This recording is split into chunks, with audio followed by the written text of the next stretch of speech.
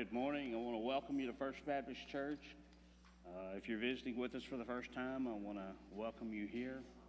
If you're watching online for the first time, we want to welcome you to First Baptist Church. Thank you for tuning in today. What a privilege it is to be able to come into God's house and to worship Him freely and to live in a country where we can worship Him as we please, as He has requested us to do, not to forsake the assembling of ourselves together. So I want to share a scripture with you as we begin this morning and kind of set our hearts and minds toward where we're going to be in our text today. It's found in 1 Corinthians chapter 9, and I'm going to begin reading in verse 24. Paul says, "Do you not know that those who run in a race all run, but one receives the prize? Run in such a way that you may obtain it. And everyone who competes for the prize is temperate in all things. Now they do it to obtain a perishable crown, but we for an imperishable crown. And therefore I run thus, not with uncertainty. Thus I fight, not as one who beats the air. But I discipline my body and bring it into subjection, lest when I have preached to others, I myself should become disqualified." Let us pray. Father, we thank you for your love, for your grace, for your mercy that you extend to all peoples everywhere, for sending your Son, Jesus Christ, into this world to be a perfect example for us of what it means to run with a whole heart to accomplish the task laid before him, who set his face toward Jerusalem at the appropriate time that he might go and carry his cross to Calvary, to take up his cross and carry it to Calvary, where he gave his life as a sacrifice for the sins of mankind, that if any person anywhere, regardless of the life they've lived, would repent of their sin and put their faith in him alone, that he would save them. For the Lord Jesus is our example. And Father, I pray this morning as we come and worship you that we'll be thinking about the race that we're running. Are we running the kind of race that you would have us to run? Are we running to win? And what is the goal we're running for? Father, I pray that you will receive our worship as we come before you humbly, that it'll be acceptable to you as we worship you with the Spirit and in truth. And we pray in Jesus' name.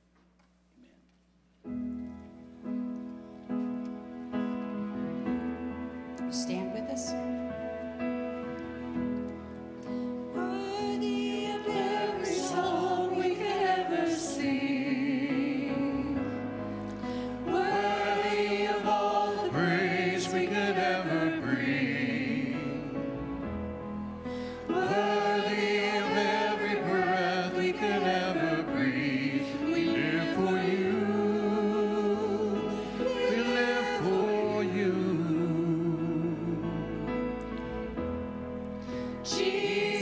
The name above every other name. Jesus, the only one who could ever save. Worthy of every breath we could ever breathe. We live for you. We live for you. Holy, there is no beside you. Open up my eyes in wonder and show me who you are and fill me with your heart and lead me in your love to those around me. Holy, there is no one like you. There is none beside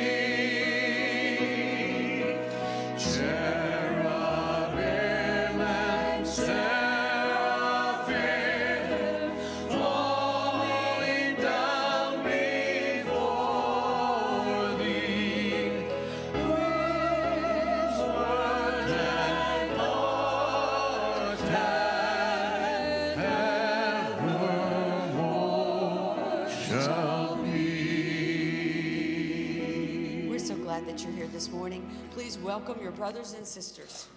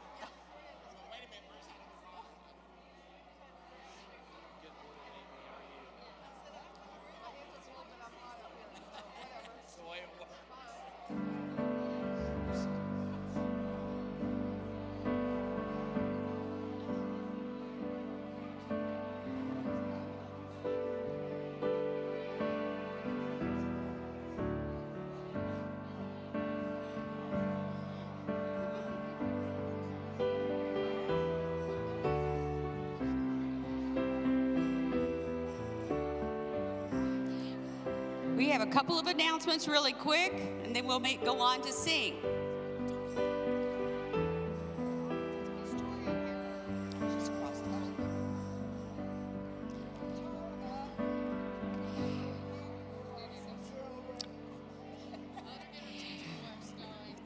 Okay, we have a couple of announcements, and then we're going to sing, you guys. Don't forget the chili cook-off over there. Even if you didn't, you don't have to plan. It's already there. It's ready to go. So please come and support our youth. They're over there working hard. And then the rest of the announcements are in the bulletin. Make sure you see all those wonderful Bible studies and everything that we have. Okay, let's stand and sing Who You Say I Am. Who am I that the highest King would welcome me? I was lost, but he brought me in. Oh, his love for me. Oh, his love for me. Who the Son sets free, oh, is free indeed. I'm a child of God. Yes,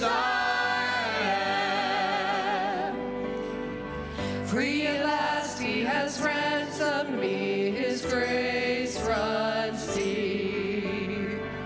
While I was a slave to sin, Jesus died for me. Yes, he died for me. Who the Son sets free, oh, is free indeed. I'm a child of God. Yes, I am.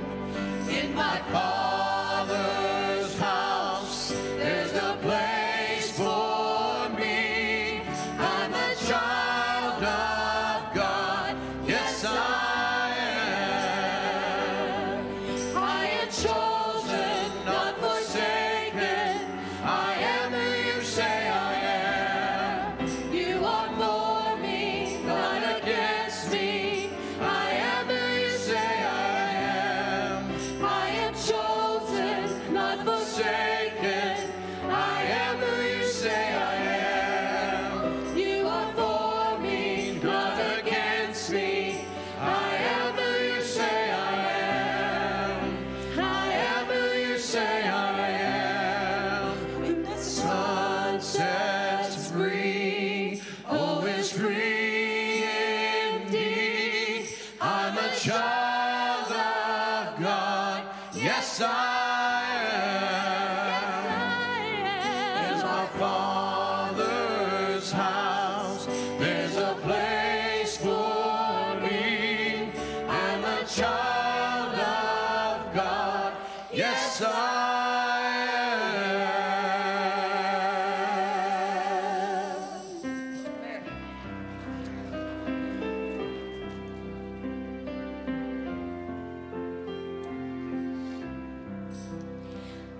don't know about tomorrow.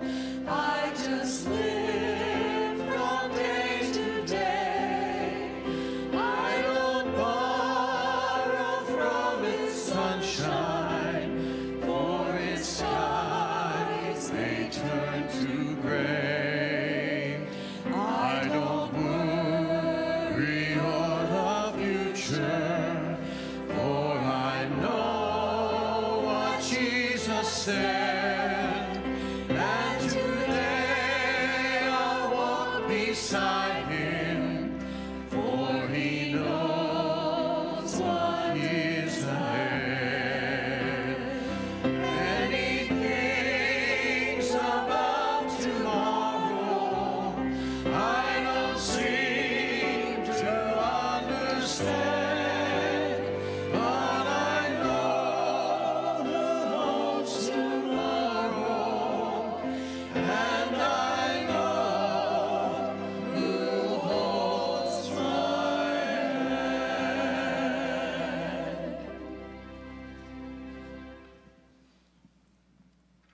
Father, thank you for this day. Thank you for this family that I'm blessed to be part of. Lord, just go with each of us this week and let them speak your name. In your name, amen.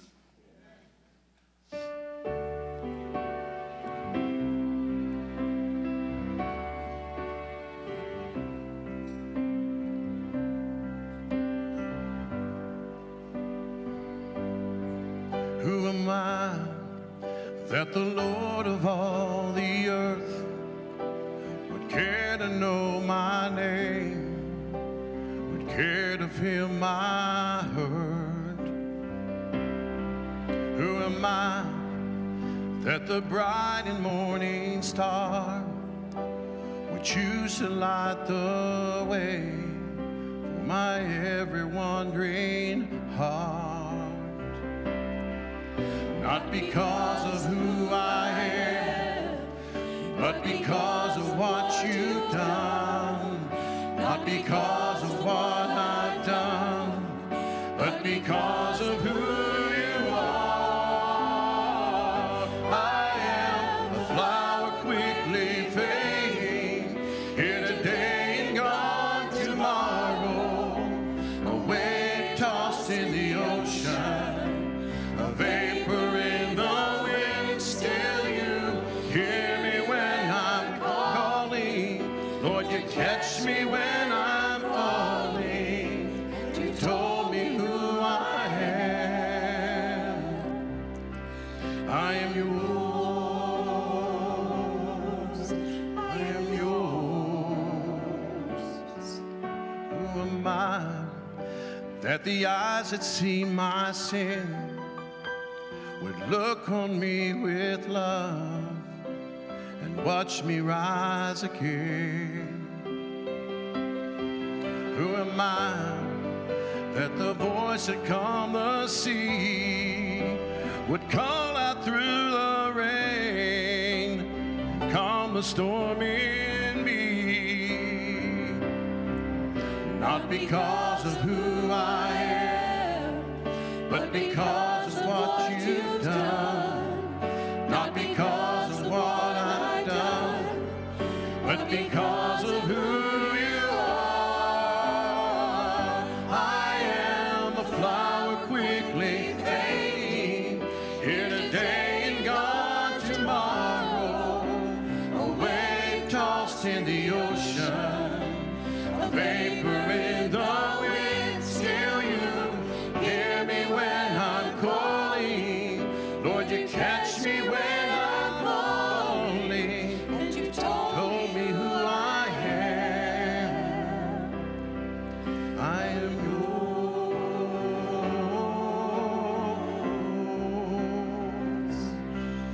Not because Of who I am, but because of what you've done, but because of what I've done, but because of who you are. I am a flower quickly fading, here today and gone tomorrow.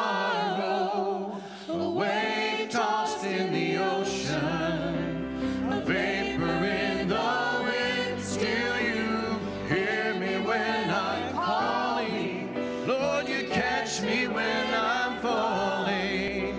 You told me who I am. I am yours, I'm yours. I am yours.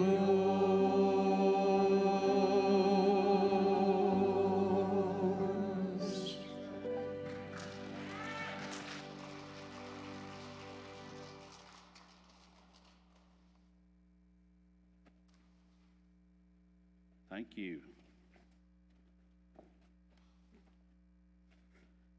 Children's Church is happening now. Miss Lisa and Miss Sissy are heading that way. Well, one announcement I want to make that didn't get made a while ago is that we will have a business meeting next Sunday after the service. We still need to vote on our budget for the year, our committee on committee list, and also we need to have our last quarterly meeting as last year was wrapped up. So we've been waiting on the bookkeeper for that, but that'll all be done next week. And you'll also receive another message of that this week as a reminder. Well, in our last message, we saw how Paul took account of his life. As he was on that road to Damascus, he had in his mind that he was helping God out, that he was in service to God and he was doing good. That is, until he saw that bright light from heaven. And Jesus spoke to him out of that great light and said, "Saul, Saul, why are you persecuting me?" And it was then that Paul realized that all of his efforts had been misguided and that he needed to make a change in his life. And so therefore he resolved in his life to follow Jesus with a whole heart. He resolved to know Christ, to know his power, to know his sufferings, so that ultimately he could be like Jesus. And friend, that is really the goal of the Christian life, is to be so transformed in your life that you begin to walk and talk and act more like Jesus. That is the goal that each of us strive toward. And now in our text, Paul is going to call to mind an athlete running a race. And he's running the race in such a way, and he's so determined that he is going to win the prize in that race. And so that's the metaphor that he's using. But in order for a Christian to run successfully, they must continually be growing in Christ all along the way. The more mature we become, the more we will walk and talk and act like Jesus. And it is a lofty goal. And as with any goal, if you are going to achieve the goal, you have to have a plan in your life. There has to be a plan and action plans along the way if you're going to achieve the goal. Now, you can make your own plans, and sometimes people do. Sometimes parents will have a plan in mind for their children. Daddy owned the business. He's been making chairs for 45 years. And Johnny and Jim, they're going to make chairs too when they get older. And sometimes parents will make plans for their kids. But friends, it's God's plan for you that matters most. If you're going to achieve something greater, something beyond yourself, God's plan is the only one that matters. Christian writer Gordon MacDonald, speaking at a Promise Keepers crusade, you remember those? They were so wonderful. I had the opportunity to attend some of those. He talks in that event, he talked about running in prep school and working with a coach that had a goal in mind. And I want to share a part of his story right here. He says, "When I first ran track in prep school, my coach invited me to his home for dinner one night. And after the meal, he pulled out a notebook displaying my name on the front cover. He immediately turned to the back page, which bore the heading June 1957. 3.5 years away. Gordon, he said, these are the races I'm going to schedule you to run almost 4 years from now. And here are the times you will achieve. I looked at those times and I said, impossible. Impossible. They were light years away from where I was at the moment as a runner. And then Coach began showing me the 42 months he had scheduled for workouts. Coaches and leaders of all kinds, he says, understand the absolute necessity of strategic long-range planning. Similarly, a wise and all-knowing God has a plan for our total lives.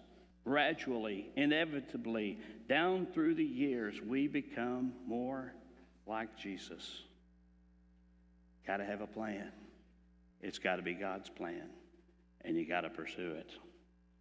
So once again, to become like Jesus is the goal. And believe it or not, God has a plan for you to achieve it. He has a plan in mind. Why? Why does God have a plan for you? Why does he have these things that you're going to achieve along the way? Here's the reason why. Because he wants you to be used by him to do something that you were designed to do. Isn't that amazing? Isn't it amazing that the one who spoke this world into existence, we're not sure even how long ago it happened, okay? The one that formed you in your mother's womb has a plan for your life.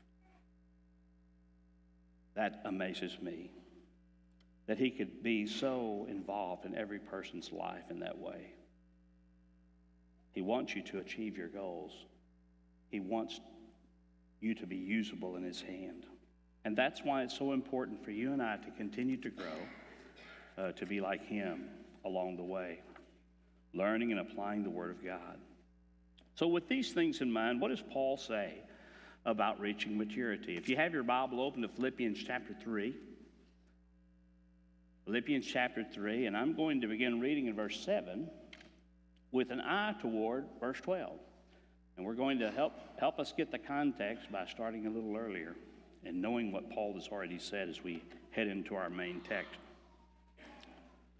Paul says, "But what things were gained to me, these I have counted loss for Christ.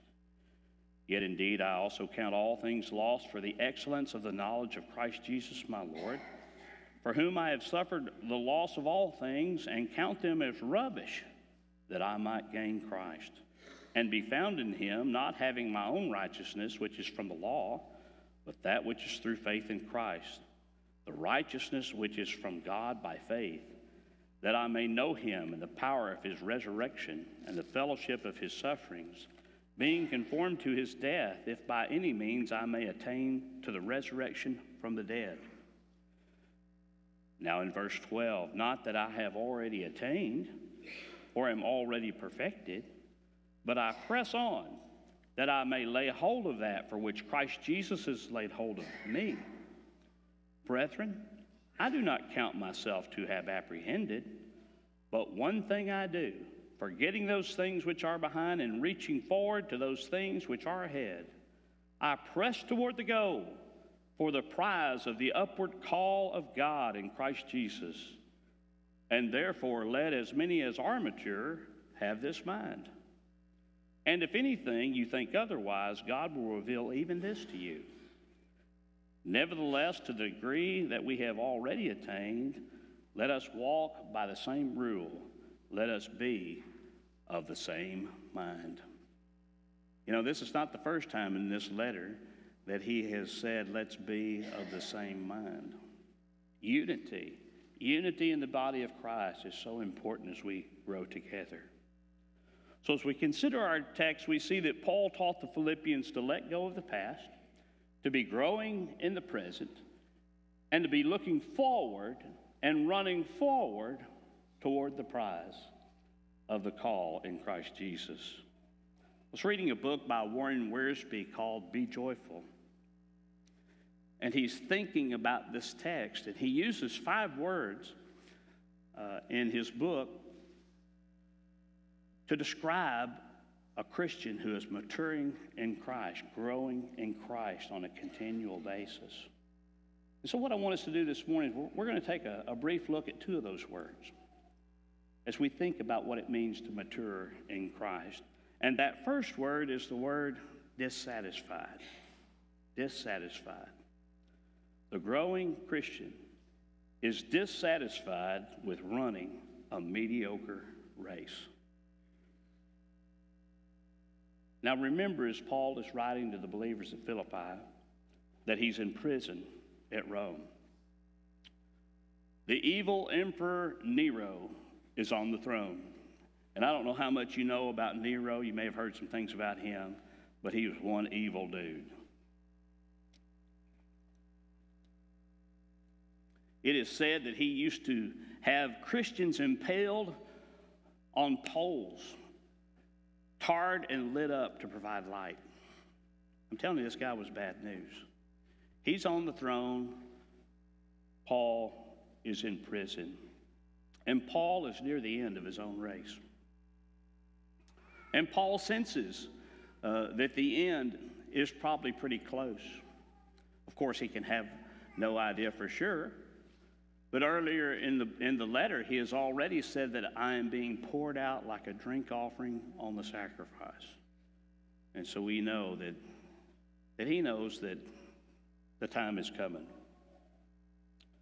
Paul had done many good things as a Christian servant. He had many success stories.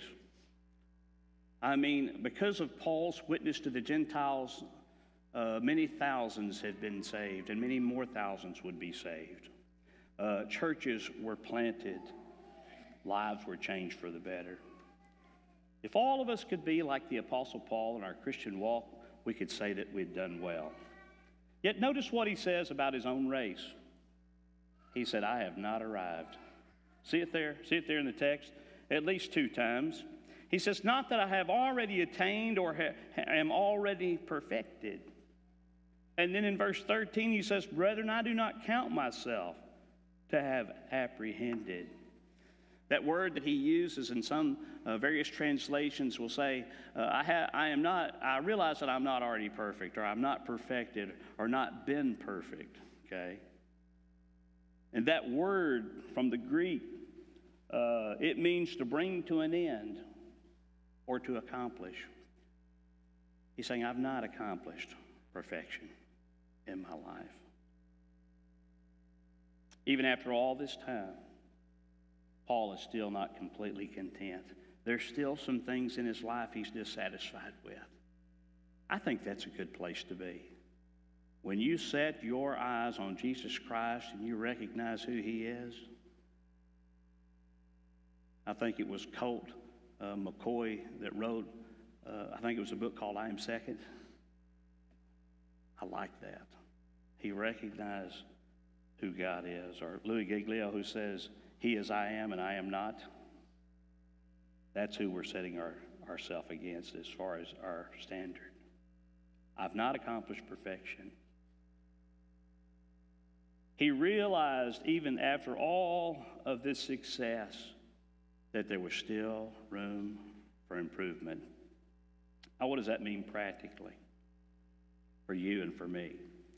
It means unless our Christian walk far exceeds the walk of the Apostle Paul, then we too have room for improvement. Now, believe it or not, there are some people in Christian life, those who come from a health, wealth, and prosperity background, who talk as though they have achieved this high level of perfection.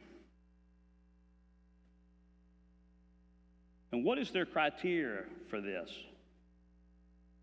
They're healthy and wealthy, just as God would have it for every person, or so they say. One prominent preacher from this group preaches freedom from sickness and poverty. If you can get yourself into the favor of God, you won't have any of that. You won't have any of that sickness and unhealthiness, and you won't be in poverty. You'll be wealthy. This is one of the things that he said. The world's shortages have no effect on someone who has already gone to heaven. Therefore, they should have no effect on us who have made Jesus Lord of our lives. It's the kind of ministry that justifies having several multi-million-dollar Gulfstream jets while many people in the world wonder where their next meal is coming from. Others fill up stadium-sized worship centers with a message of positivity.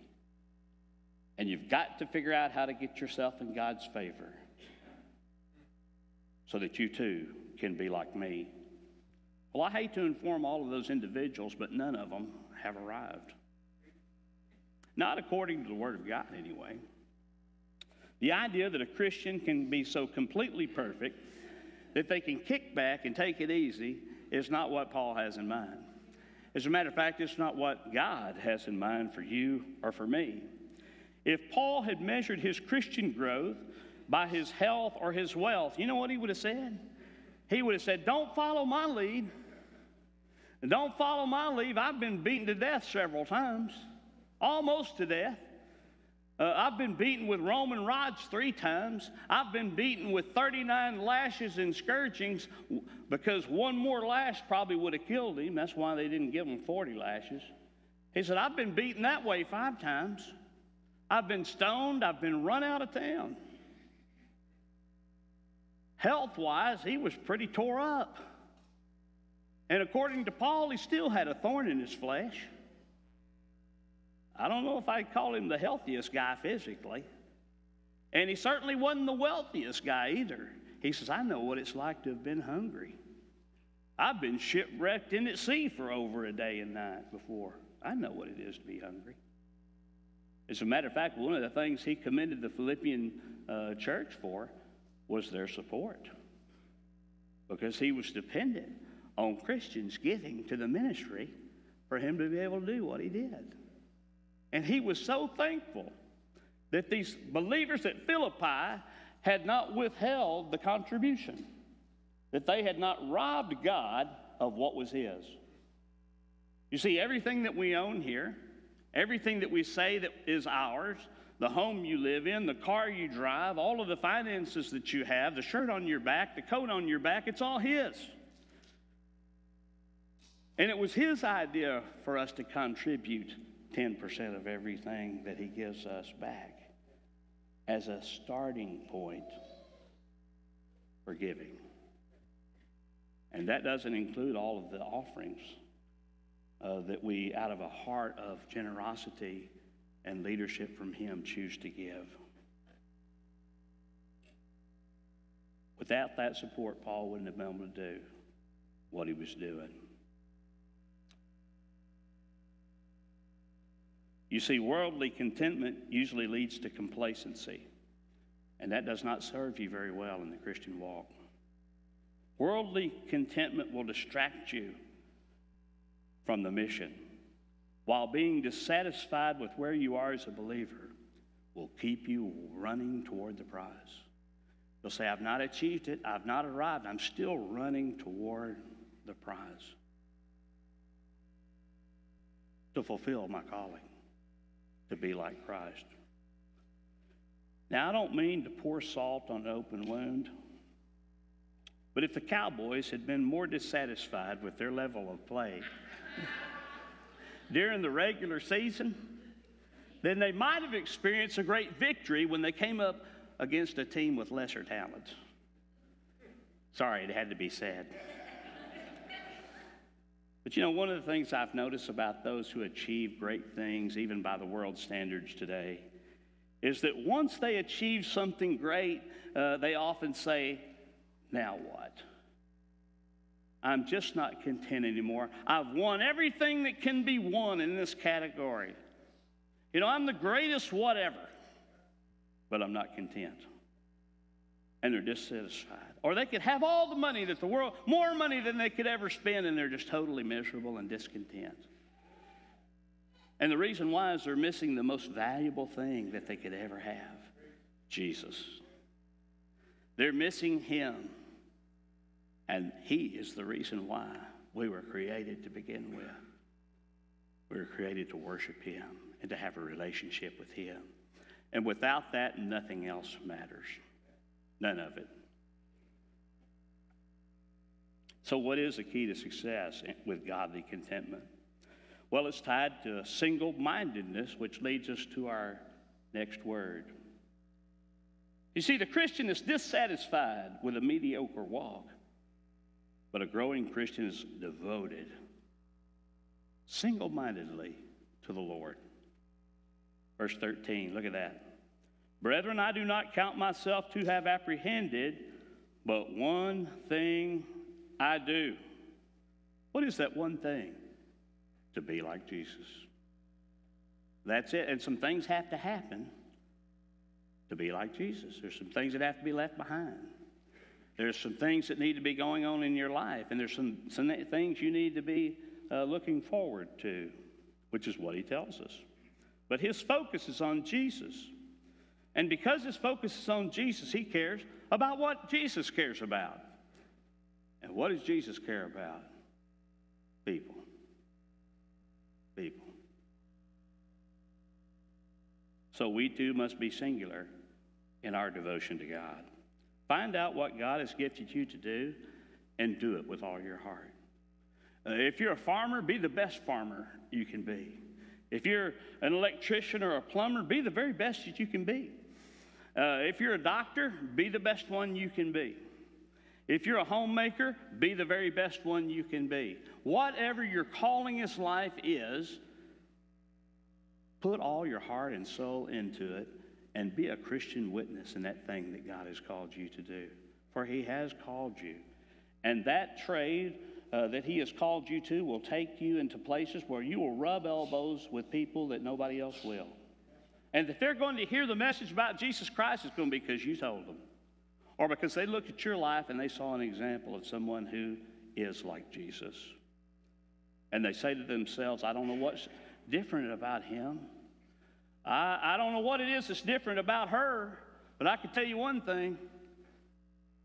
They ain't like anything I've ever seen before. I wonder what it is that's different. Find out what it is and do it. Use your gifts for his glory. You see, sometimes I think we try to do too many things.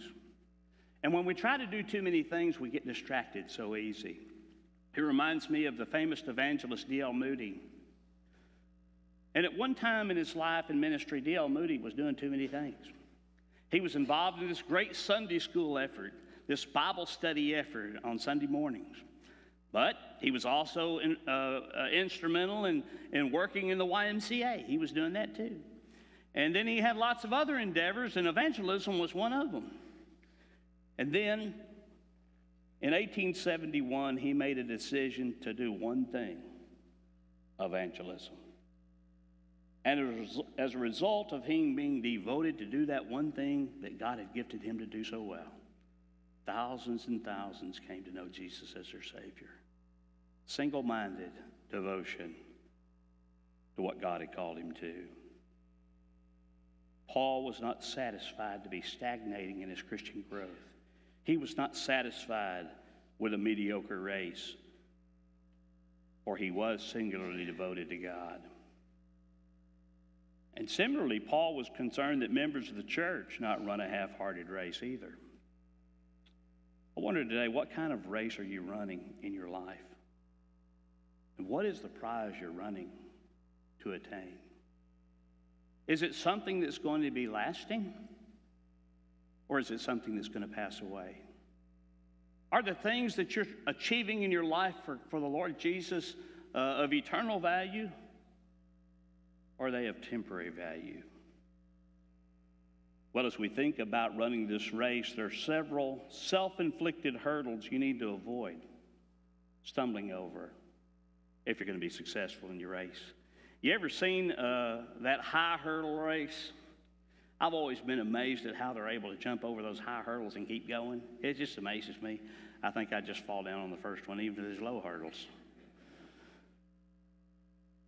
But there's some hurdles that pop up in our lives, and I think in many ways some of them are self-inflicted ones. I think a misunderstanding of perfection and imperfection are two of the hurdles. And then I think two more are the tendency to be passive or impassive in our outlook on life. Let me talk to you for just a moment about what I mean by that. I think sometimes we build a standard in our life of what is good enough, and that becomes our level of perfection. And once I achieve, well, hey, I'm doing pretty good. I compared myself to everybody else around me, and I'm a pretty good guy. I'm a pretty good girl. And so therefore, I can just kind of kick back and coast a little bit because I'm pretty good. That's a certain level of perfection, isn't it? Mm-hmm. And then also another hurdle can be imperfection. And that imperfection person says, well, you know, I'm so flawed and messed up that there's no need for me to even try. You know, if I was to walk through the door of a church, the ceiling, the whole thing would catch on fire because I'm such a bad person. Or a Christian might say, you know, I've tried to read the Bible before and I just don't really understand it very, very much, so I'm just not even going to try no more. That's imperfection. That's a hurdle. And sometimes we let it trip us up. And then, of course, there's that passive hurdle. And that can look different ways depending on where you are in your life. Sometimes younger persons, younger couples, those with kids, they look at their life and everything that's going on, and they're so busy doing so many different things, they say, I'm just too busy. And in that way, they're sort of passive about their Christian walk, and they don't make it a priority. Okay? And then sometimes for someone who's older would say, you know, I've really worked hard all my life. I've done everything that I can for Christ. I can't do anything more, and so I'm just going to check out. That's passive. Oh, but what about this impassivity? Well, that's just sort of an apathetic, who cares sort of an attitude. It'll all work out in the wash. It doesn't really matter too much what I do. It's sort of an uncaring and passive thing. All of those things are short-circuiters for you being able to run your race. So don't fall on those hurdles. We will not see any of that thing in the life of the Apostle Paul. He already says, I have not attained perfection, but I'm running toward it. He doesn't look at all his failures and say, I'll never make it. He's not passive. He's not impassive. He really cares. And he's in jail of all things. But he's moving forward. He says, I'm keeping my eye on the prize. I'm running toward it. Well, Paul, you're in jail. Yeah, but I'm still running. I'm still sharing with anybody that'll listen. I'm a witness to all of Caesar's household. They know who I am. They know who I stand for. I mean, he's a fiery guy even in jail. He just plows ahead for Jesus. You know, one thing I know is that hardships and setbacks are going to come in your life. And they're going to come in my life. And how we deal with them will make all the difference. It reminds me of a marathon race that took place in Boston 1 year after the bombings in Boston. But in this race, the winner of the race was as passionate and on fire as any that you would ever find. It took place April 19, 2014. There were 36,000 runners that hit the street, all striving toward the prize, the 118th Boston Marathon. Though the past year's race was marked by bombs, 3 deaths, and many people wounded or injured, the winner of this race would cause great emotion because of the way he ran and who it was. Inspiring passion. You see, for the first time since 1983, an American won that race. That wasn't the most amazing thing. The most amazing thing was that he was the oldest person to ever win the race at 83 years old. Now, friends, that's saying something. Amazing. One writer said, with the names of victims killed in the previous year's violent attack written on the corner of his runner's bib, Meb Keflezighi crossed the finish in first place. And as he crossed the line, people in the crowd were cheering and chanting, USA! He lifted up his hands upward with joy and triumph. He says, it's hard to watch the highlights without being moved to tears by such a dramatic scene.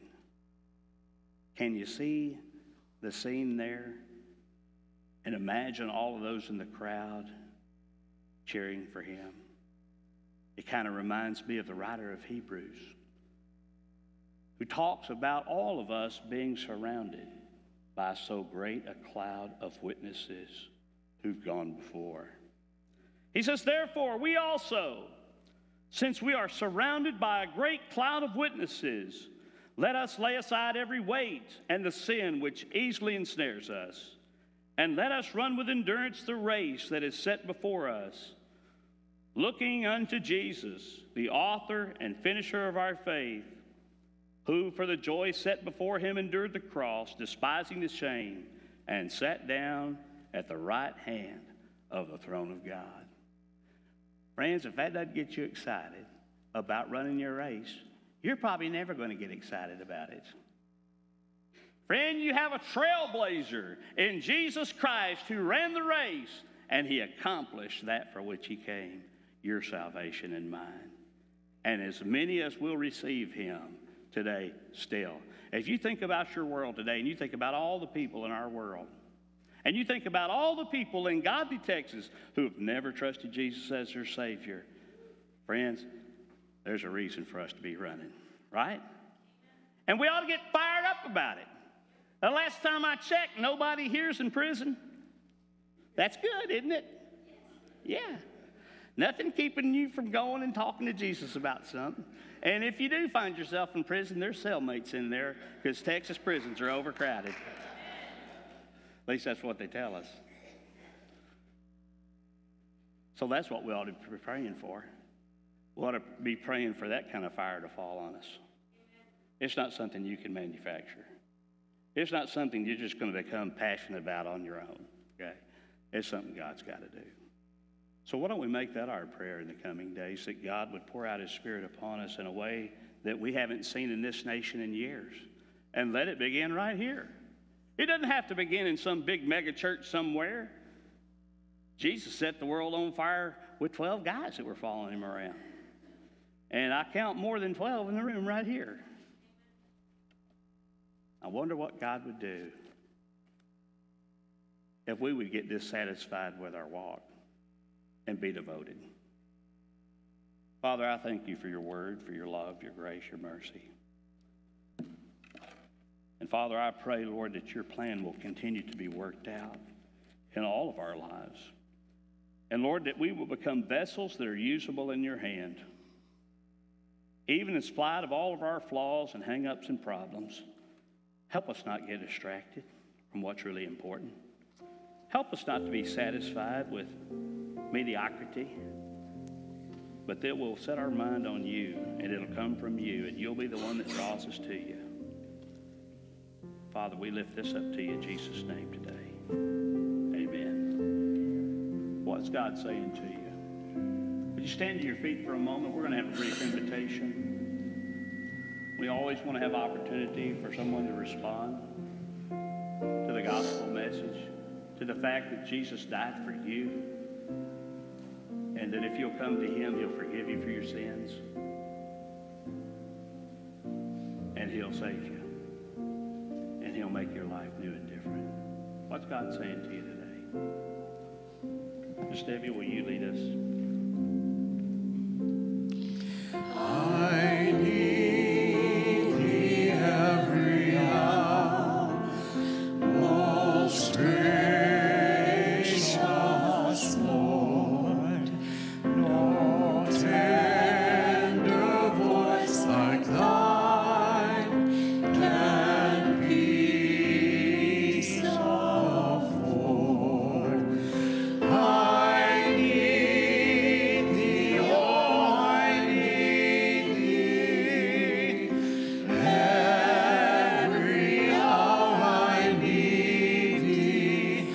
Oh, bless me now, my Savior.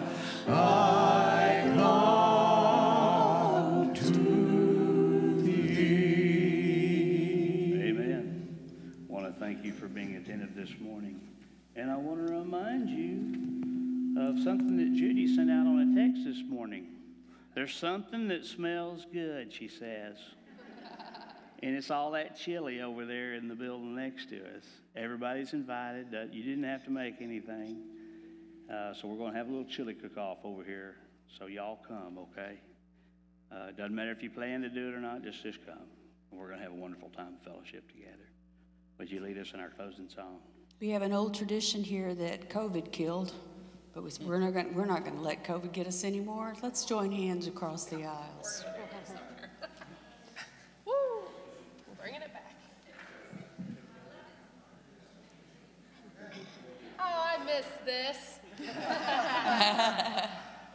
Blessed be the Tie that binds our hearts in Christian love, the fellowship of kindred minds is like to that above. Amen. Have a great week.